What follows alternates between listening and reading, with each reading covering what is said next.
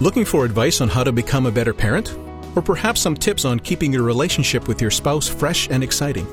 Focus on the Family Canada invites you to join listeners from across the country as they tune into the daily broadcast with Jim Daly and John Fuller. Get the free app for your Apple, Android, or Windows mobile device and receive inspirational, godly encouragement when you need it most. Get the free app today at focusonthefamily.ca/mobile or visit your Apple, Google, or Windows App Store. How do we talk to our kids like God talks to us? Recognizing that everything He says is tinged with grace. Doesn't mean that He's necessarily soft or easy or doesn't deal well with sin, but He deals well with it in a way that actually develops relationship rather than crushes it. That's Pastor Bill Smith, and he's our guest today on Focus on the Family to discuss some important tools, actually the most important tool you have as a parent, your words. Thanks for joining us. Your host is Focus President and author Jim Daly, and I'm John Fuller. John, look at the book of Proverbs. In Proverbs 18, it says, the tongue has the power of life and death. Well, for us that are Christians, I mean, that's pretty good instruction, right? And this is especially true in our role as parents. The tongue has the power of life and death with our children. And on the flip side, harsh or biting comments can wear your relationship down little by little with your kids. If you're that biting parent where, you know, you're expecting perfection, it's never quite right, and why didn't you get an A? A B's okay, but an A would be better. If some of this is ringing true, I want you to stick with us today because we have a guest who's going to talk about how to use words of grace when talking to your kids. Yeah, and the goal is to build a better relationship with your child and to equip them to navigate life better. I wish we had some redos in my home, Jim. So we all do, I'm John. looking forward to the conversation with Dr. William Smith. He's a pastor, counselor, and author, and he's written a book that we'll be exploring today, Parenting with Words of Grace, Building Relationships with Your Children One Conversation at a Time. And you can get a copy when you stop by focusonthefamily.ca or call 800, the letter A, and the word family. Bill, welcome to Focus on the Family. Jim, thanks for having me. It's your first time. It is. And I love that. I love the title of your book, Parenting with Words of Grace. Let me kick it off there because I think even in the intro, you know, setting that up, you can hear, I don't know why I'm caricaturing this as a dad, but I could hear that dad going, oh, my goodness, I can't believe they're going to talk about this. Sometimes you need to be tough with your kids. And that might be true, but speak to that balance of boundaries, words of grace. I'm sure a lot of people went, words of grace? You don't know my kid.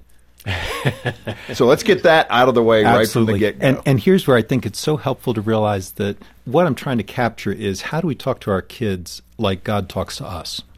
Recognizing that everything He says is tinged with grace. Doesn't mean that He's necessarily soft or easy or doesn't deal well with sin, but He deals well with it in a way that actually develops relationship rather than crushes it. Yeah, that's perfect. You know, somebody once said to me, you know, God's a God of a bunch of teenagers. Right? We don't behave perfectly.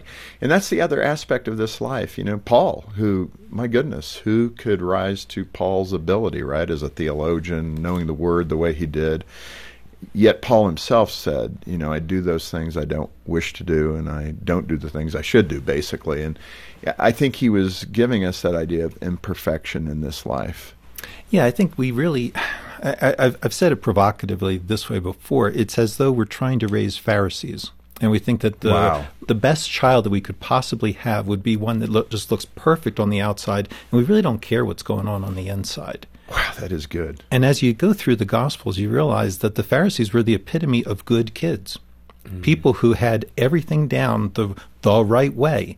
They were the kids that you wanted your kids to play with because then your kids would, you know, maybe hopefully some of that rub off on your kids, right? You wanted your kids to marry them. They were the future leaders of the community. And they stood in front of Jesus and did not recognize the one who created them. Yeah. And they accused him of being a tool for Satan. And you think, wow, okay, that's not what I want when I'm helping my kids grow into moral human beings. Right. And that's, again, why I'm so excited to have you here today, because I believe in this message.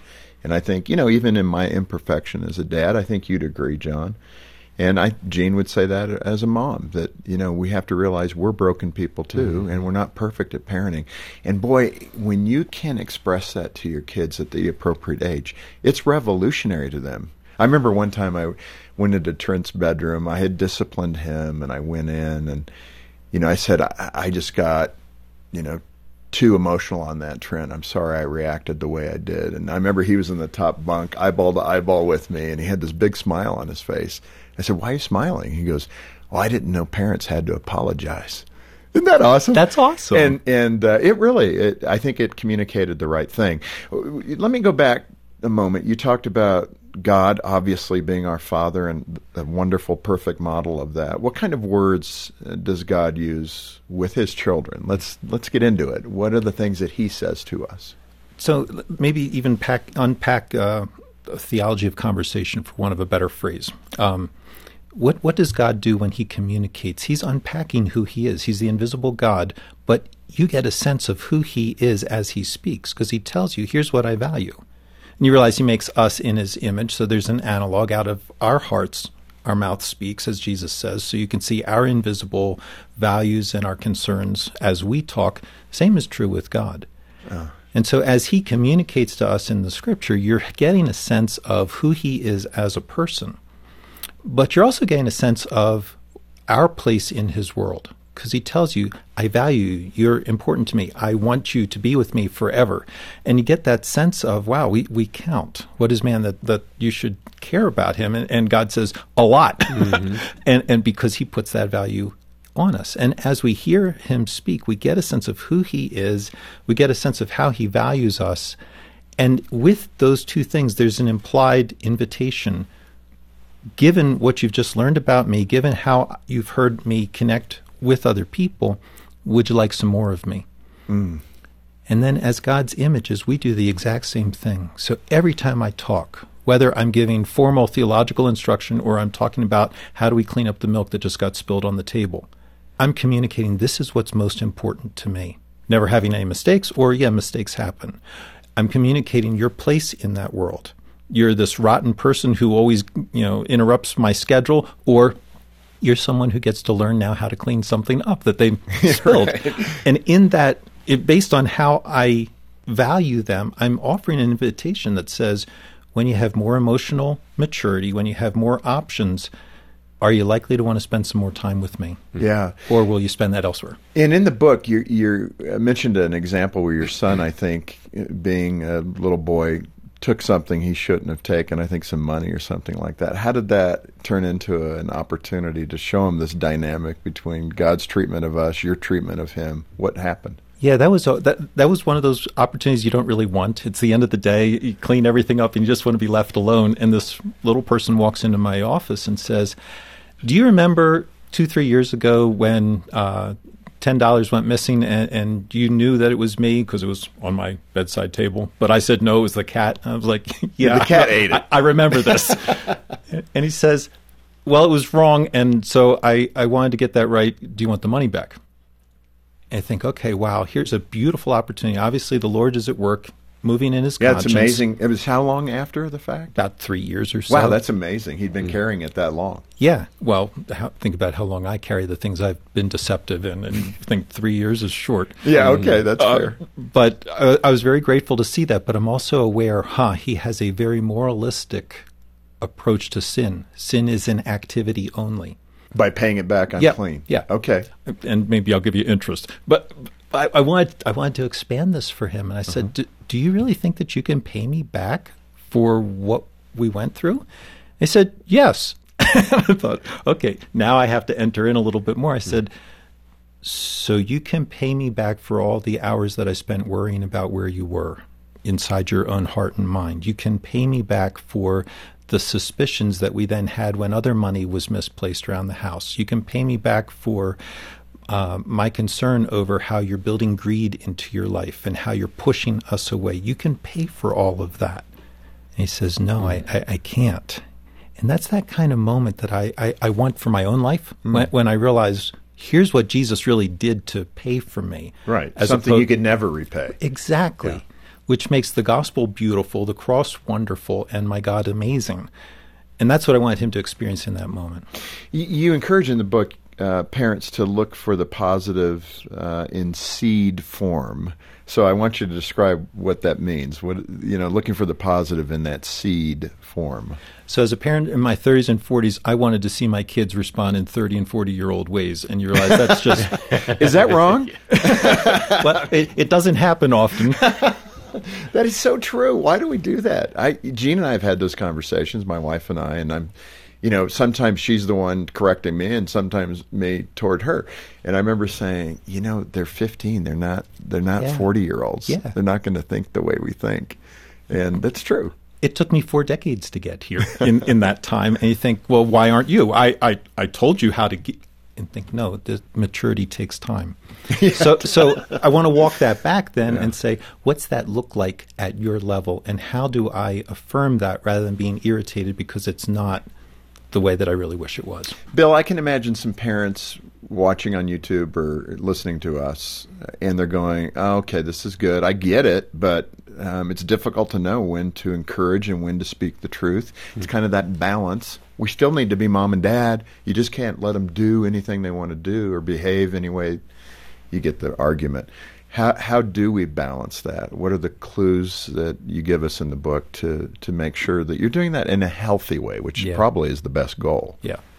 So underneath of that question, I think, is the realization that on any given day, in any given moment, your kid is doing some things that are positive and some things that are less than.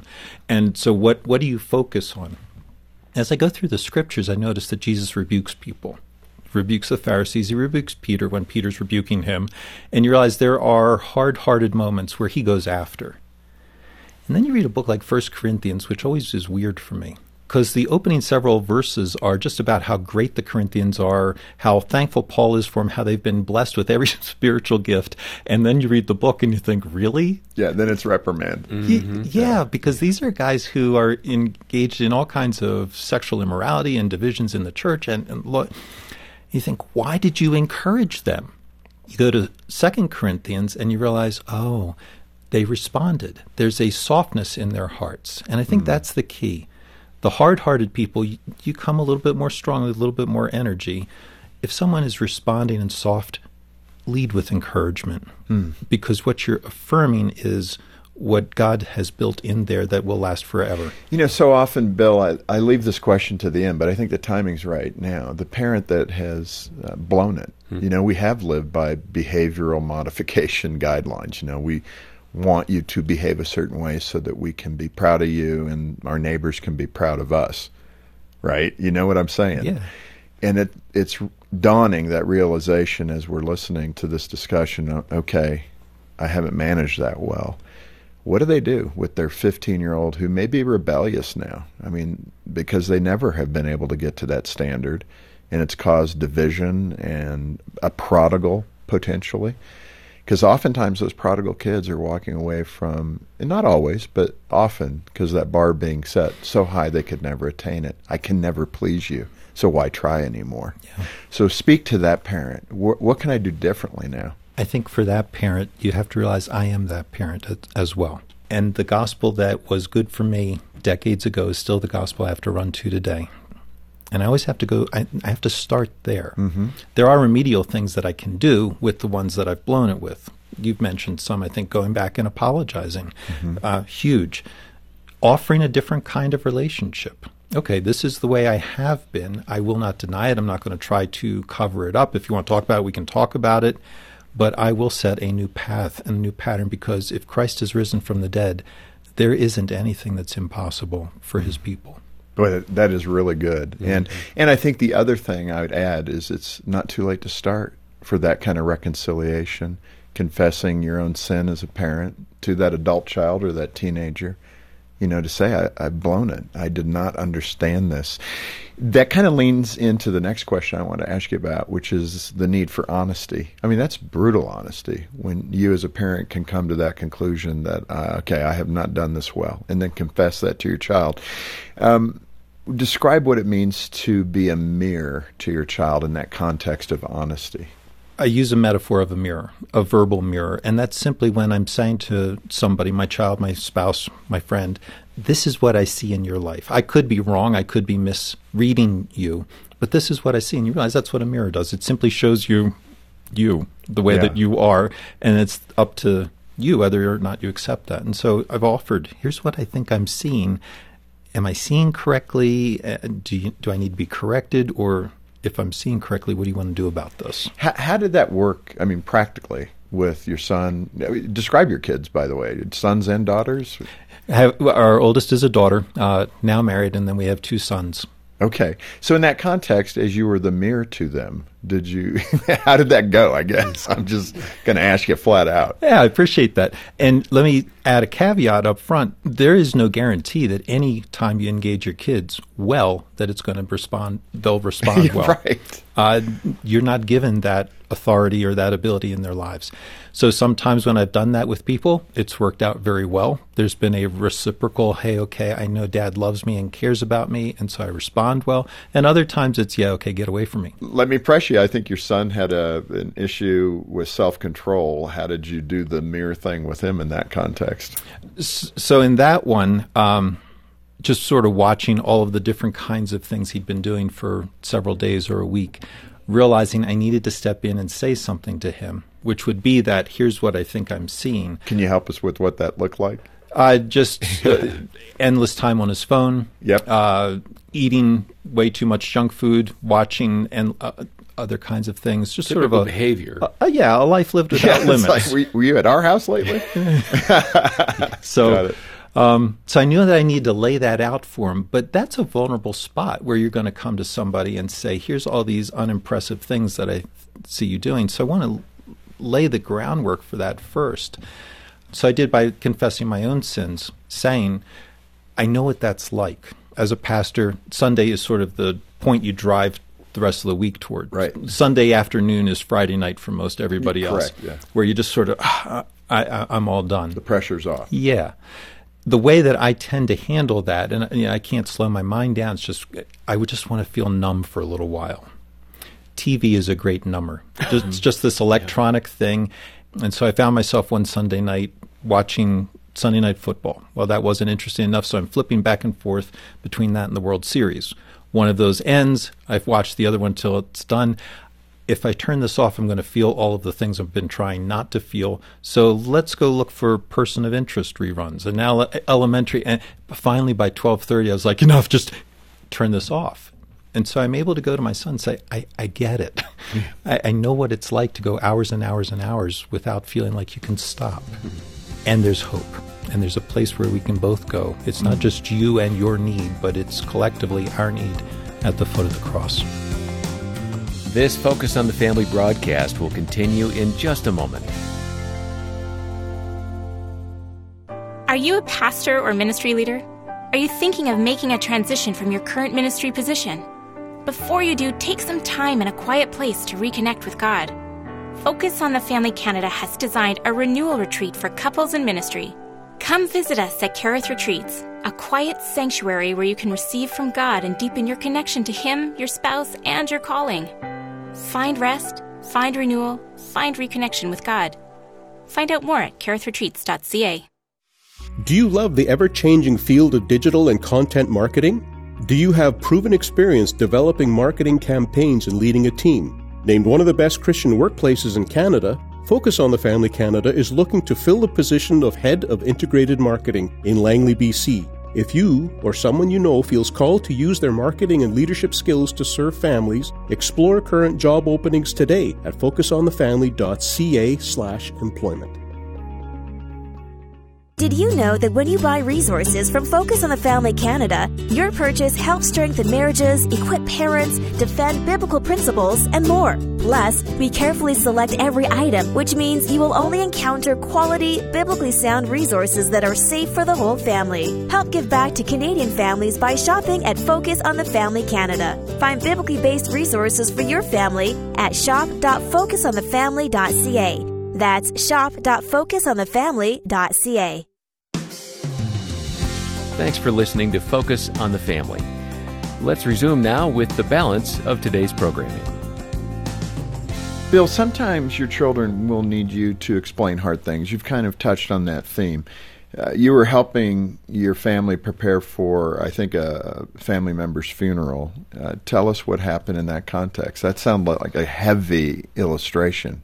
Yeah, and that was a time where they were very little. It was my grandmother. So very young kids, one of whom really did not like death. And you realize that in the U.S. we don't handle death well. Right. We keep it away from everybody so nobody has to engage it. And so sitting down at dinner time, and I said, guys, I have some hard news. Dinner was over. I have some hard news. Nanny has passed away. She's died. And immediately the one person said, do we all have to go to the funeral? And that was the first question. We all have to go. Yeah. And I was expecting that. I said, let's take a look at a book, passage out of Ecclesiastes. And I brought a children's Bible version that said, it's better to go to a funeral than to go to a party. And I paused and I said, that seems a little odd. That's counterintuitive. And the kids are like, yeah, that doesn't make a lot of sense. And you keep on reading. And it says, because everyone living will die. And so it's helpful to think through that because this life is very short and the life with Jesus is how long? And they said forever. And I thought, nobody knows what forever means. And so I put numbers on things. I said, what's that, like 27 million years? And they're like, no, longer. And now we do the sort of ramp up, 56 million, no longer. And basically was able to say to them, this life is really short. It's like 3/8 of an inch long. The life to come is like from here to the sun, about 93 million miles long. So my plan I think it was Tuesday, and my plan next Tuesday is to go to the funeral and think about the 93 million mile life. I said, I'll be sad, I'll cry, but I think there's more wisdom to that than just living in the 3/8 of an inch great. line. I mean, just having them capture that and tuck it in their heart, right? To give them something to think about. Let's move to another area, that kind of final encouragement. It's important to expect that your kids are going to make mistakes and to be ready to respond well when they do. I think even mental talk for a parent to understand that. I remember Gene and I had that. You know, the boys were younger, and I could see Gene panicking a little bit. I said, "What? Okay, tell me what's going on." Well, I'm thinking of when Trent or Troy, when they're going to be 15. And what they potentially could be doing.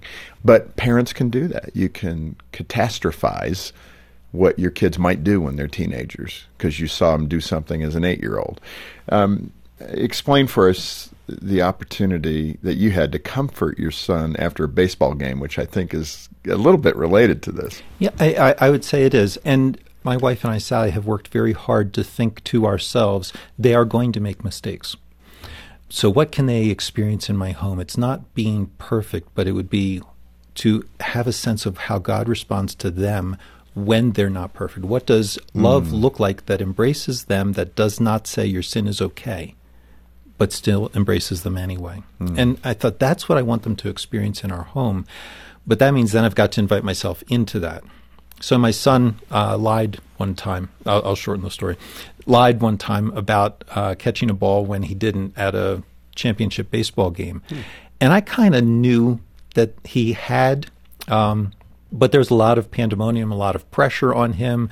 Literally, the ump asked him, "Did you drop the ball?" And you know, he's 10. Come on. And everybody's cheering. Everybody's cheering. He caught it. He caught it. Exactly. I can imagine that. And so he lied. And I was praising him on the way back to the van after the game about all the good plays, including that one, which was astounding, even if he dropped it. And I dropped down on one knee and I said, "Look, I just want to say one thing before we go home, and that is I want you to know that if you ever do something wrong, like lie about catching a ball when you didn't, I want you to know you can come and talk to me, okay?" And he said, "Okay." And I thought, all right, here's another one that doesn't work. But there's wisdom in that. You didn't blister him. You didn't say, "Okay, so what do you want to tell me?" Right? Exactly. That's wisdom. Because all you're doing is forcing a confession. You're not trying to reach a person's heart. And what happened? We drove home. I did a bunch of chores on the way home. After we got back, kids followed me all around, and then eventually everybody left except that one. And he looks at me and he says, "Hey, do you have a minute?" And I said, "Yeah, what's up?" He said, "You know, when I told you that I caught the ball, I lied. I didn't." And he tears streaming down out of his eyes at this point. And he said, "It meant so much when you said that I could talk to you whenever." And so all the way home, I just kept thinking about that, and I couldn't wait to say something. Yeah. It's so good. And Bill, this content is so good. I can't express enough, yet I still have this ringing in my head. When we talk about parenting with words of grace, we say, yeah, I understand that, but kids need to learn how tough a world this is. And, I don't know why. Maybe this is something about my childhood. I don't know. But it's just like I can feel that hard heart parent saying that. And I don't know if it's because they're uncomfortable. They didn't receive it as a child, and therefore they're going to, kind of pull up their kids by their bootstraps, and life is tough, and get over it. But man, God's heart for us is all grace. It's all love. He even says if we don't have love, we're a clanging cymbal, right? That his nature is love. How do we move from that maybe hard-hearted parent, even as a believer, into something so much better? When you speak in those kind of ways, and I've had this question before and had people ask this, what I often hear people doing is equating grace with niceness and discipline with punishment. And I think, no, there isn't a single way that our Father relates to us apart from grace. Grace is the overarching umbrella. It's covenant. And so everything is done within the context of a relationship, both the positive affirmations as well as the discipline. Discipline from your Father, that's grace, because it would be ungrace to just let you run and destroy yourself. I think the grace part really does talk to what's the goal. Is the goal that we would be restored to each other, that we would be closer after this interaction? That's the grace part. Because you can discipline without grace. And you can be accurate in your assessment that discipline needed to be given, but if the end result is you're driving your child away because they've learned to not disappoint you, to receive hatred from you, you're not disciplining them in the same way that God disciplines you. Yeah, and that thought came to me. You're right in the action and wrong in the heart. Yeah. And that's where we miss it. Bill, this is so good. Parenting with words of grace, building relationships with your children, one conversation at a time. What a great resource for parents to have. And let me say to the listener, I want to encourage you to get a copy of Bill's wonderful book. It's got such practical advice and great gospel-centered encouragement. And when you order directly from Focus Canada, all the proceeds go right back into ministry. We're not paying shareholders. So order Bill's book right from Focus on the Family Canada today. And when you get in touch, be generous as you can and request that book, Parenting with Words of Grace. And our number is 800, the letter A and the word family, or stop by focusonthefamily.ca. Well, coming up tomorrow, Pastor Andy Stanley sheds some light on common arguments people use to debunk the Easter story, including the idea that the disciples stole the body of Jesus. To steal the body in order to perpetrate the lie of a resurrection was absolutely too dangerous and pointless. Think about it. If they weren't willing to die for Jesus while he was alive, they weren't about to risk their lives now that he was dead. On behalf of Jim Daly and the entire team, thanks for joining us today for Focus on the Family. I'm John Fuller, inviting you back as we once again help you and your family thrive in Christ.